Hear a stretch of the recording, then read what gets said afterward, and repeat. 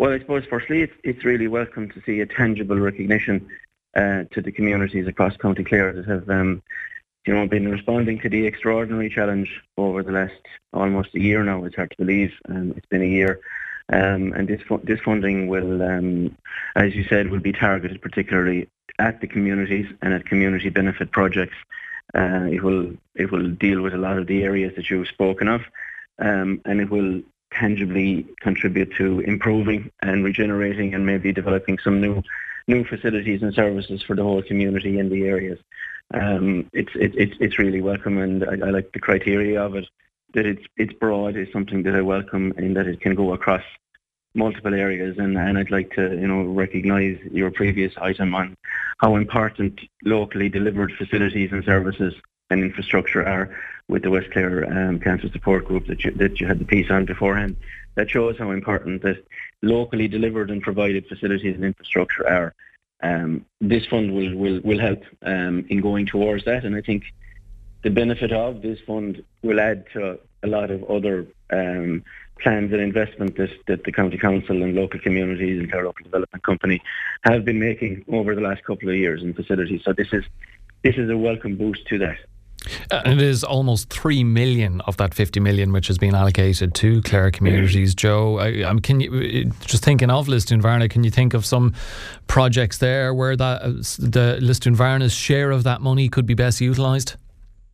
Well, look, Lisdoonvarna and the North Clare areas of Ballyvaughan have really had the largest influx, I think, over the last year. And, thankfully, there have been a lot of plans and work going on in Lisdoonvarna and in Ballyvaughan and around North Clare to regenerate and improve areas. So there are plans that have been, in the making, that this fund will help to realise a lot sooner than otherwise might be the case. I think I've spoken to you previously about a Meals on Wheels project for North Clare that I've been working on, and that I'm working with Councillor Killian Murphy in terms of North and West Clare, and it's partnering with UBR. This fund will have the capacity to really accelerate and support the rollout of that type of a service that will benefit people living on their own or elderly people. In line again with your previous point, that our programme that it's benefiting people of the community. That's what this fund is for. Is a recognition of the nothing less than heroic work that the community have done in what has been a really, really challenging time, with the impact and the change overnight that has been in their communities, and my admiration and respect for the communities has grown over that time, and seeing the resilience and their ability to welcome people in what has been the biggest humanitarian crisis since the Second World War.